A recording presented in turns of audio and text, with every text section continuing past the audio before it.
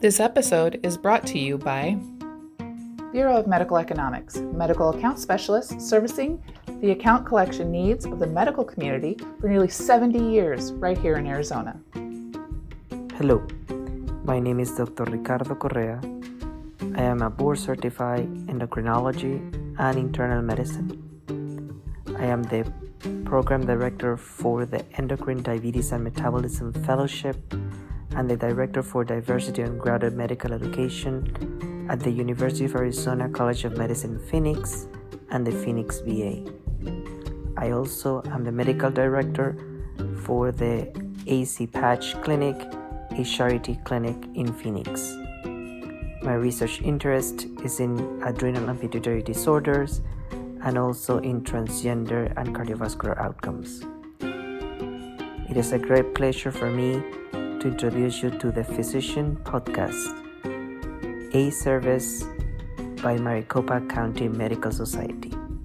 On the reservation, there's about 170 to 180,000 people that are on there. So when you have 180,000 people going to 13 stores, you're really funneling a lot of people and creating these almost petri dishes of people where this infection can kind of just jump from person to person. They go home, there's no running water, you're not being hygienic.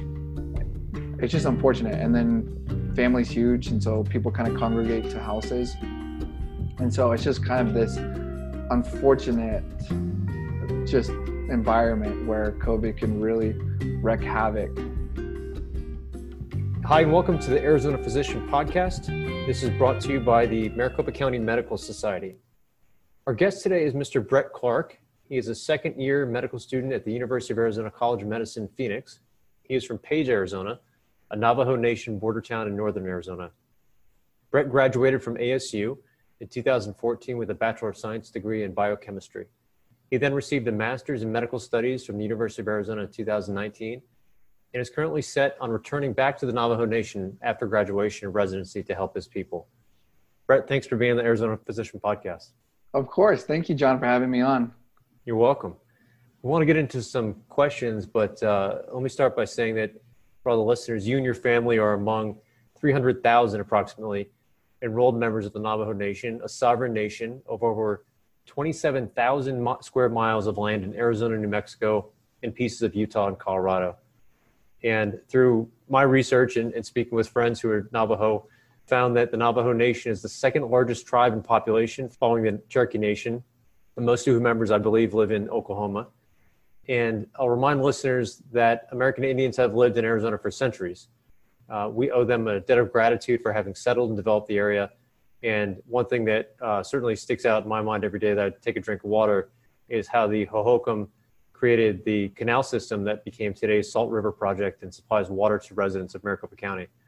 So we also appreciate efforts, especially among the 5 medical schools in Maricopa County, to increase racial and ethnic diversity among medical students, especially those who are American Indian who come from federally recognized and state recognized tribes that are within Arizona, and everyone who wants to pursue a career in medicine just like yourself.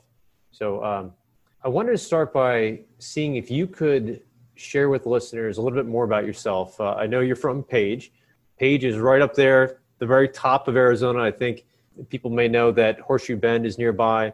You've got Lake Powell and the dam that's nearby. Could you tell people about Page and also tell everyone, do you know anyone else from your family or hometown who works in medicine?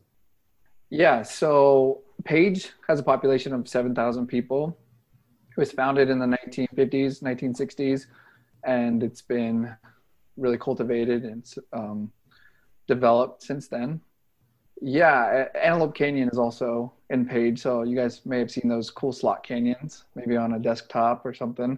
That's like 10 miles from my house. So yeah, there's a lot of stuff up there in Page. It's awesome. Yeah, so I actually personally don't have any family members in the medical field. I'm a first generation college graduate, and of course, first one in my family to go to medical school. So really cool, and I'm really honored, blessed to be here. In Page, I know a lot of nurses, but there's not really any Navajo doctors that have settled in Page. And so I hope to be somebody that goes in and invests in the community that I grew up in. So Yeah, I'm excited. that's amazing. It's surprising to hear as well. I know a lot of Navajo physicians may be going to Shiprock or Mhm. to other locations, Kayenta, but no one that you know is settled in Page. Is that right? Yeah, yeah. Wow. Okay. Granted, Tuba City, Kayenta, Window Rock, Fort Defiance, Shiprock, those are the big cities that have the big hospitals that are dedicated to the Navajo people. And Page, like we said, is a border town, so it gets resources, it gets physicians from other places. So Right. And most of yeah, them would be civilian or uniformed public health service officers, physicians working up there. correct. So, first in your family to go to college, first Mhm. to get into medical school. Why medicine, and why did you choose College of Medicine Phoenix from University of Arizona? Yeah, so what's funny is I grew up just kind of always getting hurt. I probably have broken 12 different bones. And primarily when I was 12, this is a big part of why I chose medicine. When I was 12, I was actually physically run over by a Ford like F-150 truck. So, people like I was physically run over like a speed bump. And What? so, yeah, really, really crazy story. So I was in the hospital for 2 weeks. I was intubated. I actually had bilateral pneumothorax, so collapsed lungs on both sides. And so they flew me down to Phoenix. I was treated. And really my whole childhood was and my family joke about it a lot, about how I was always in the hospital or how I was always hurt. I'm glad they could joke about it because you barely survived, right? And Yeah. wow. Okay. Yeah. So from that point on, it just seems like I was kind of just destined to give back to the medical community because of how much they cared for me and how much, they did for me. And so I was just really thankful. And so that kind of set my trajectory towards medicine. And as far as U of A, downtown Phoenix, I applied in 2014 after I got done with my undergrad. And I went through one cycle. And typically nowadays, people, on average get in after 2 cycles of medical school application, the whole process. So I went through all of that in 2014, didn't get in, had 4 interviews. And then I didn't really know if I wanted to pursue medicine. There was some other paths that I could have taken during the period of 2014 and 2019. During that time I got married and did some other stuff. But anyway, I tried once more and I said I was just going to try in the U of A downtown Phoenix. And I only applied there, just one out of one. If it was going to work, it was going to work. And I got in through their Pathway Scholar program. And so that's why I'm here now. Congratulations. What type of medicine would you like to practice, and do you plan on seeking a residency in Arizona? Can you talk about that Pathways program? Is that setting you up for residency here?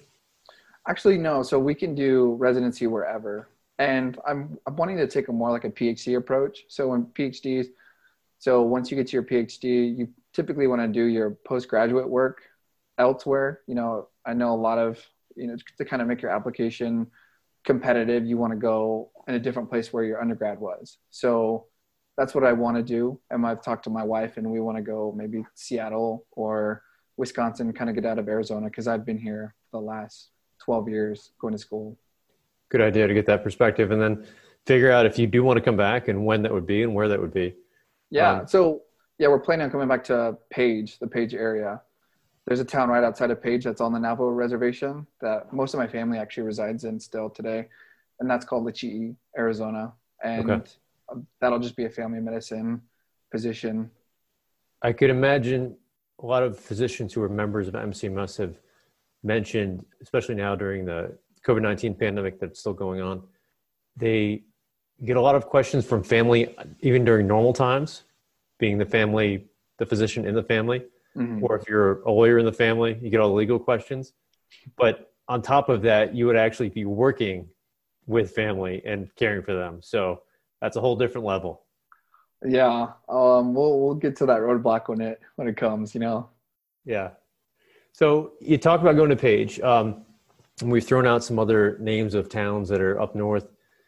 Where else could physicians work in Navajo Nation or nearby locations? And could you describe what that may be like in Tuba City or Kayenta or Fort Defiance Do you know more details about those facilities? What do they offer, and the type of medicine that's practiced there?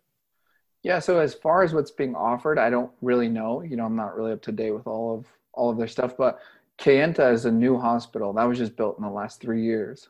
I think it's the biggest hospital on the reservation as of today. So they're definitely investing in healthcare, and that's primarily because of the social determinants of health on the reservation.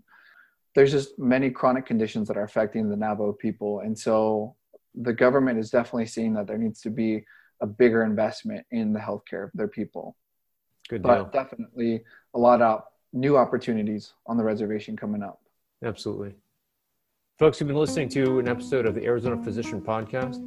When we come back, we'll speak with Brett Clark about conditions of COVID-19 and the pandemic and impacts on Navajo residents, and how the Navajo Nation has responded to the outbreak. We'll be right back. Bureau of Medical Economics has been servicing the account collection needs of the medical community since 1951, with nearly 70 years of experience in this industry and proven results. We proudly consider our clients, your practice, an invaluable business partner. There is no obligation and no upfront cost. Please give us a call at 602-252-3469 for more information. Welcome back to the Arizona Physician Podcast. Our guest today is Brett Clark. He's a medical student at the University of Arizona College of Medicine, Phoenix. Brett, let's talk about the COVID-19 pandemic and impacts on Navajo residents. I understand that the pandemic has hit Navajo particularly hard, especially among older adults and people with serious underlying medical conditions. They're at higher risk for severe illness from the COVID-19 disease, which is caused by SARS-CoV-2 virus. Which chronic conditions are common among Navajo members and contribute to severe cases of COVID-19? I want to be as sensitive as I can when discussing some of these conditions. I know there's a lot of stereotypes around some of these conditions, in regards to Native Americans, but primarily, individuals with diabetes on the reservation that can lead to chronic kidney disease. Those complications from chronic kidney disease can also lead to respiratory complications as well. There's a lot of conditions that can complicate and make an infection with SARS-CoV-2 more severe and more deadly. And that's what we're seeing with the numbers right now. Okay. You had mentioned before the break the social determinants of health. Yeah. For listeners who may not be as up to speed on what that is, can you summarize for people what are the social determinants of health? What is that perspective in looking at individual health or population-based health? Yeah, so recently in the last year, we've seen that zip code is actually a better determinant of your health than anything else. So just where you live can determine if you're going to have, on average, a better health than everyone, or worse or lower average health than others. And so on the Navajo reservation, there's just a lot of factors that play into it, social factors and infrastructure factors that play into what's happening on the Navajo Nation right now. For example, 30% of households on the Navajo reservation do not have running water or electricity. So when you don't have running water, this is going to affect hygiene. And so if you come back from the store, and we know that there's only 13 grocery stores on the Navajo Nation. And the Navajo Nation has the square mileage of about approximately West Virginia. So when you only have 14 stores and you have 100 and so I know you said there's 300,000 people that are enrolled members of the tribe. On the reservation, there's about 170 to 180,000 people that are on there. So when you have 180,000 people going to 13 stores, you're really funneling a lot of people and creating these almost petri dishes of people where, this infection can kind of just jump from person to person. They go home, there's no running water, you're not being hygienic. It's just unfortunate. And then family's huge, and so people kind of congregate to houses. And so it's just kind of this unfortunate just environment where COVID can really wreak havoc. And how has the Navajo Nation responded to the outbreak? Are the communities rallying to care for their friends and neighbors? Yes. There's a lot of people donating. I think a lot of people can go on Facebook and see that there's, so many different organizations, even celebrities. So Jason Momoa, even Mark Ruffalo. These people, you know, they've donated a lot of their time. They've donated a lot of their own personal funds to help the people in the Navajo Nation. So a lot of people, you know, people across the world are even donating. So we're getting a lot of support, and I'm really, really thankful for all of that. That's great to hear and see. And if people wanted to donate, for example, is there an organization that sort of vets who receives the donations, or anyone that's reputable that you know who should receive the funding? Yeah, so there's actually many different organizations, and it's just really depending on also where you're at. So I know a lot of organizations down here in Phoenix are giving back. You can go directly to the Navajo Nation Department of Health and donate there. And if you want to do supplies, you can do supplies. If you want to do money, or if you want to volunteer some of your time, there's a ton of different options. Just go online. I don't know any specific site or any specific organizations. I just know that there's a lot of people giving and donating. So, okay, great. We'll try to find something and put that in the show notes. So, Brett, you're just starting your medical career, right? You're still in medical school. Correct. But what lasting impacts do you think the pandemic will have on the medical community in Navajo Nation? So I think, and I'm hoping that we begin to invest in public health. And I think this is there. I mean, there's a Department of Health there. And so I don't want to detract from anything that they're doing. But I think what we're seeing now, even in small rural towns, is we need to invest heavily in public health. I think a lot of people are getting their information from Facebook, and, you know, that's not as reliable as we want from the medical field perspective. But investing in the public health is going to be key going forward to prevent, you know, we just weren't prepared for this. A lot of people weren't prepared for this. And so hopefully next time we're prepared for this. Exactly. It's been a really good discussion with you. The last question, Brett, is what's next for you in medical school? So where are you in the pipeline, and what's going to happen for this next year? Yeah, so we're going to be online until right now, tentatively until the beginning of October.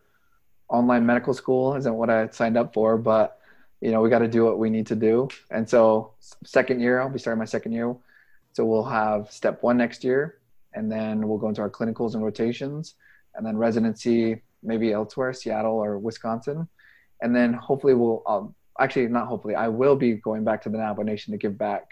I'm being funded by the Navajo Nation to go to school. So I will be going back to serve my community and my people. So I'm excited. That's very exciting to hear. And you're a new father, so congratulations to you as well. Yep. Last week, my wife gave birth to our son. So we're happy, and we're really loving everything. Good stuff. Brett Clark is a second-year medical student at the University of Arizona College of Medicine, Phoenix. And he's been our guest today in the Arizona Physician Podcast. Brett, thank you so much for your time. It's been a pleasure talking to you. Thank you, John. Thank you, everybody, for listening. Appreciate it.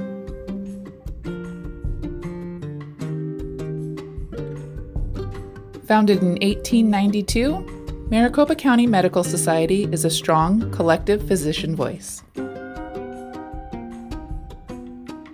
Thank you for listening to the Arizona Physician Podcast.